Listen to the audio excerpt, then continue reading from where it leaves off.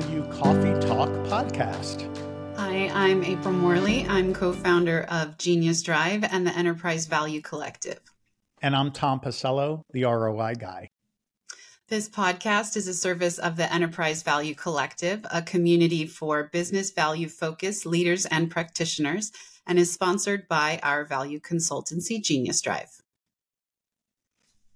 Our mission is to help accelerate and optimize the value articulation in each of your customer engagements and throughout your customer lifecycle. And to help us to do that better, we've invited David Brock. He is the founder and CEO of sales strategy consultancy, Partners in Excellence, and he's author of the book on sales managers called The Sales Manager Survival Guide. David, welcome. Welcome, Thank you. David. It's really great to join the two of you. It's such an exciting topic these days. So I'm excited that you invited me. Awesome. From your engagements that you've been having with some of the top tech companies, some of the largest that are out there, what are some of the top challenges that sales execs are communicating to you kind of as we go into 2024?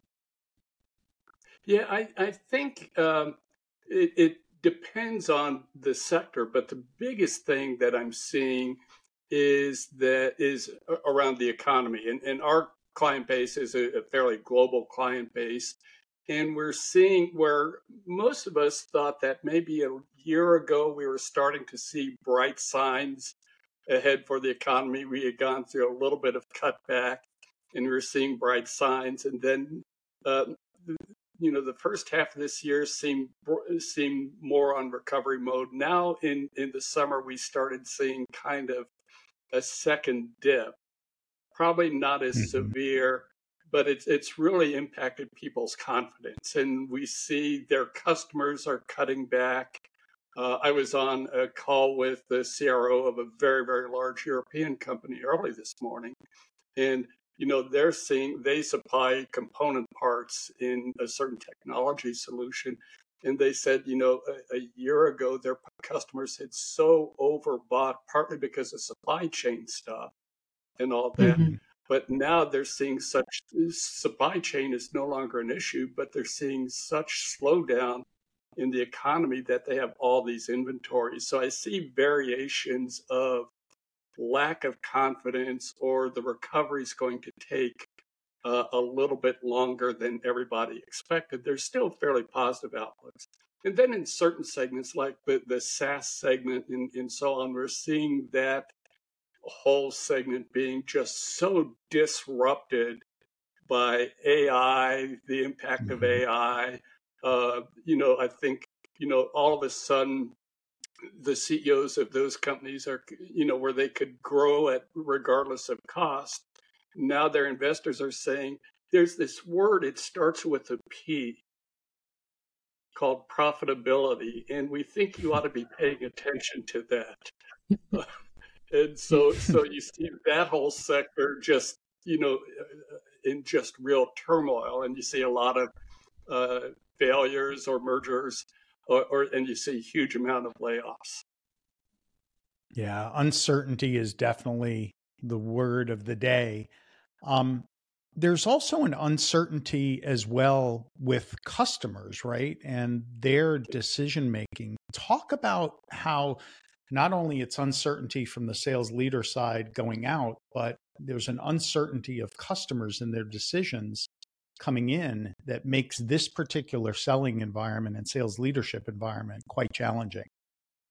Yeah, and I don't know that it's a new issue, but I think it's the issue is being exacerbated, and I think it's because of kind of, if you look at the rate of change, the rate of disruption, all the VUCA stuff, the volatility, uncertainty, and all that's going on, is customers are really confused, and they're dealing with levels of complexity they've never experienced before, perhaps levels of risk that they've never experienced before. So from a customer point of view, they're scared to death.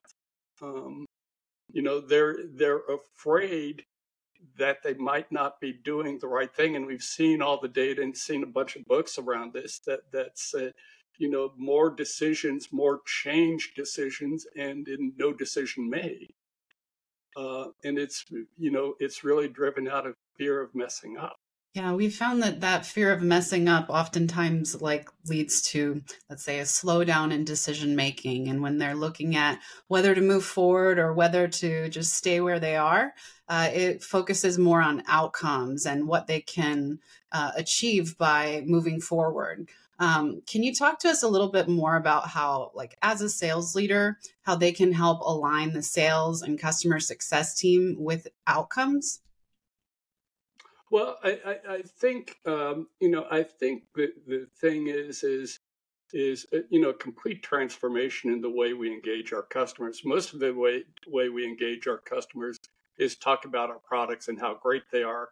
Sometimes we even talk about the outcomes they'll get as a result of implementing our solutions. But I think that there are a bunch of issues there beyond that. Is one is we don't really understand what our customers are going through, and so there's both the change, the before after state, the business value of doing the change, and so on, that most sellers are very, very poor at.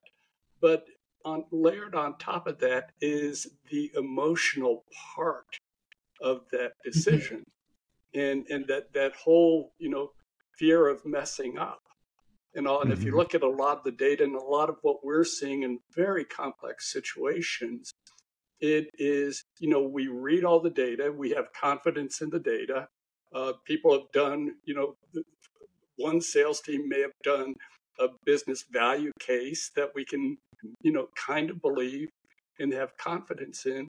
But because of all the stuff that's going on, because we haven't done it before, emotionally, we're uncertain. And so many sales, I think so much of what's happened in modern selling, particularly in a lot of the technology sectors, is we have dehumanized the process. And what we are recognizing and what all the research is now showing is that's the most critical thing. That's what stands in front of any change initiative that customers are doing themselves, and then our ability to support them and build that confidence. And if you look at the research, I mean, there was some research that was done about 10, 15 years ago. If you looked at internal change projects, the majority of them failed for very similar reasons: decision confidence, lack of alignment, and so on and so forth. And that had nothing to do with whether they were buying anything. But now you look at this, whether they're buying things too, you see the same sort of data. So it really is moving beyond the facts, the figures, the data, the business cases, to the emotional connection and that confidence that they are doing the right thing. Yeah. So, David, to talk to the research a little bit, Gartner indicates that even though we've thrown a lot of money at sales training and enablement and things like that, that today's buyer is there's been a 40% decline in the number of what buyers would indicate as high quality deals. Yeah. It's at an all-time low. It's down to 17% of deals are considered high value to them, which means that right after the ink is dry for most deals, most buyers have regret. They don't think that they're going to get the outcomes that have been promised. They don't think they're going to be able to implement the solutions maybe the way they want. Maybe they recognize even after the purchase that, hey, things aren't aligned the way they need to be for success. Say, okay, it's about value and outcomes, but when people say that, it tends to be around the financial justification, right? That's been the traditional thing of it, the logic behind the outcome and the financial justification. But there's an emotional part to the outcome, and there's a trust part in that outcome as well. Talk about that a little bit and why it can be sometimes hard for sellers to get there.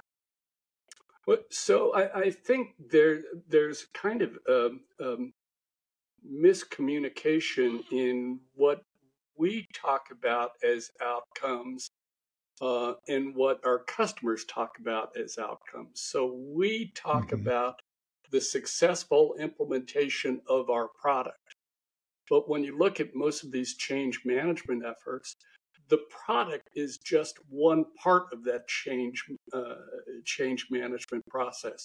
And so what the customers are focusing on is the whole picture. So we go in and we say we have a wonderful product. We demonstrate that we have a wonderful product, and we provide great customer service and support for the product. But Mm-hmm. where the uncertainty that the customer is facing is the uncertainty around the entire change management initiative. So that's where Mm-hmm. we're disconnecting, is we're only focusing on our component of it and not the entire customer success. So we have to look kind of at a bigger picture and make sure we're communicating and say, even though it's outside of what we sold you directly, we have to understand and help you in some ways gain more confidence in those other elements of the change management initiative that you're going through. And that's why I tend to talk about things when I talk to sales organizations, when I talk to customers and all that. I tend to talk about things in terms of a change management initiative rather than a sales initiative or a buying Mm-hmm. initiative. Because again, I think what happens is when we talk about either selling or buying, we narrow our perspective and we miss a large part of what stands in the way of ultimate customer success. Yeah, that makes a lot of sense.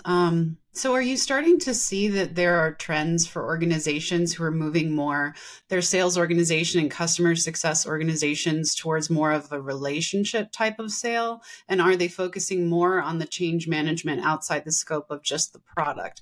Just curious to see if, you see that the market is responding. We're seeing certain organizations really do that. And it's interesting. We saw some of these organizations starting to do this in the pandemic. And then when we saw the first round of the downtrend in the economy, is we saw these really innovative organizations thinking differently about the customer and their problem, changing the engagement process. And what they're doing is they're just taking share away from everybody else. And the Mm-hmm. transition is, what we've been talking about, the three of us have been probably preaching for years and years and years, is it's around a focus on the customer and what they're trying to achieve. So we see things like we have a number of initiatives we package under something we call buyer focused selling, and we have our clients go in and talk to the customer about their change and about their change initiative, Mm-hmm. and help them gain confidence in that whole thing. And the product is only some component of that. So we see a number of things. We see win rates skyrocket, no decisions made go down, buying cycles reduced.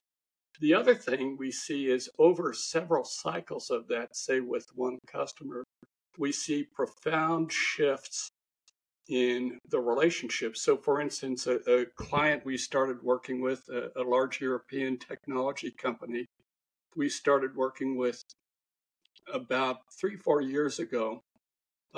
When we first worked with them, their average deal value was $10,000. They had pretty high win rates, around 50, 60% win rates. But they were very transactional driven.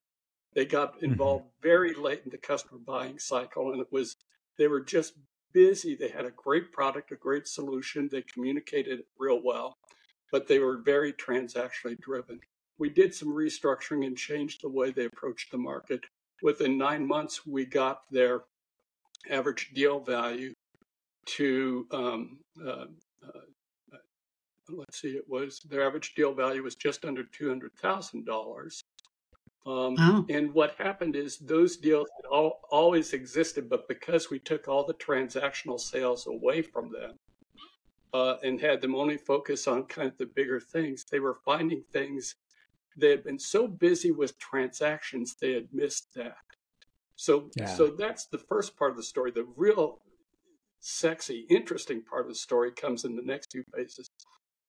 As they started working more closely with the customers and solving their problems, um, um, about a year ago, they hit average deal values of $1.5 million, and then they started seeing a real transition in the customer relationship.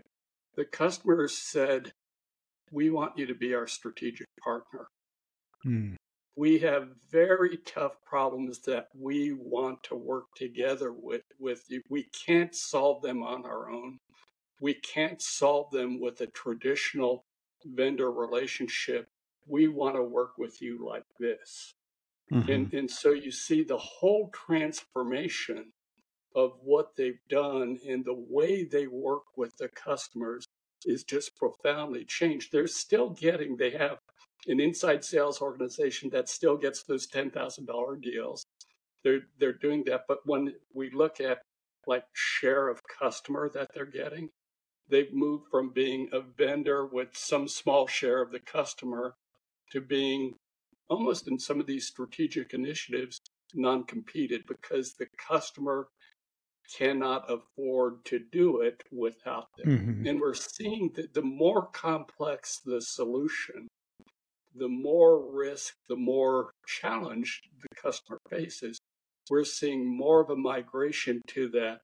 And the companies that can change the way they engage their customers are just, reaping huge both tactical and strategic benefit from that. Yeah. Yet, David, we've seen almost a divestiture in services over the past several years as SaaS valuations went through the roof, in particular, that segment of the market. These organizations invested less in services and divested themselves of that value add, that strategic, and they wanted to be almost more transactional. They were valued on huge multiples on their license revenue and not on their service revenue. So it caused them to, you know, go to professional services not being a part of the business anymore, or implementing customer success, but the customer success was really just rollout, deployment, and adoption, and it Yeah. wasn't really Yeah. outcome focused or strategic advisory. Advice for those kind of companies? Well, I think what I see is a number of things happening that kind of segment how you might do this and all. But one is there's a whole bunch of stuff that is purely just transactional stuff, Mm-hmm. and frankly, I see all of that will be automated and should be automated. If you look at the AI tools available to buyers, it's interesting. I had a conversation with a big sales enablement company, um, and they're talking about how they're using AI to spin out 10,000 emails per person per day. And I said, well, that's kind of dull. Um, and I said, do you realize how much your customers are using ChatGPT? And oh no, it's only sellers that have discovered ChatGPT. And no, customers have done it. And gone into ChatGPT, and I had pretended I was a customer saying, I'm looking for a sales enablement system that does this, this, this, and this. And I went through a number of prompts about the strengths and weaknesses. And the executive, when I showed them in his company, at first fared very well, but as I went through the prompts, they were failing very, very Mm-hmm. poorly. And he said, "Oh my God, I never realized that customers would do this." And so we're seeing all these transformations where with AI, a lot of stuff can and should be automated. But then what's that leave? That leaves the tough stuff. the tough stuff that people are really struggling with. And now with those SaaS companies, we're seeing a couple of adaptations. One is we're seeing the concept of ecosystems coming up, where it says we need partners. If we're just the product side of it, the services side that we no longer do, our customers need those services for our shared success. We need to find partnerships with people that may be bringing other parts of solutions or bringing services as part of those solutions. So now you see kind of the resurgence of strategic alliances, partnerships, but partnerships in a little different sense than the old kind of reseller type of relationships. So we're seeing a lot of companies doing that. And then we're seeing a lot of, particularly the larger SaaS companies, saying, this services business is actually pretty interesting. And they're starting to implement some sort of services capabilities themselves. Oh, that's really insightful. Thank you, David. So what is the one piece of advice that you'd like to leave the Enterprise Value Collective with today? Well, I mean, it sounds so trite and trivial, and I hate to do that. But, focus on the customer and what they're trying to achieve. Not the product they're trying to buy, but what are they trying to achieve? Because that's where they struggle. And that's where we create the greatest value, in helping them confront their fears, in helping them understand and gain confidence in what they're doing through the entire process. And it has so little to do with the product. And so often it's nothing more complex than establishing that human to human connection that I have empathy and I care, and I want to help you do the right thing for you and the company. I mean, we've been preaching that.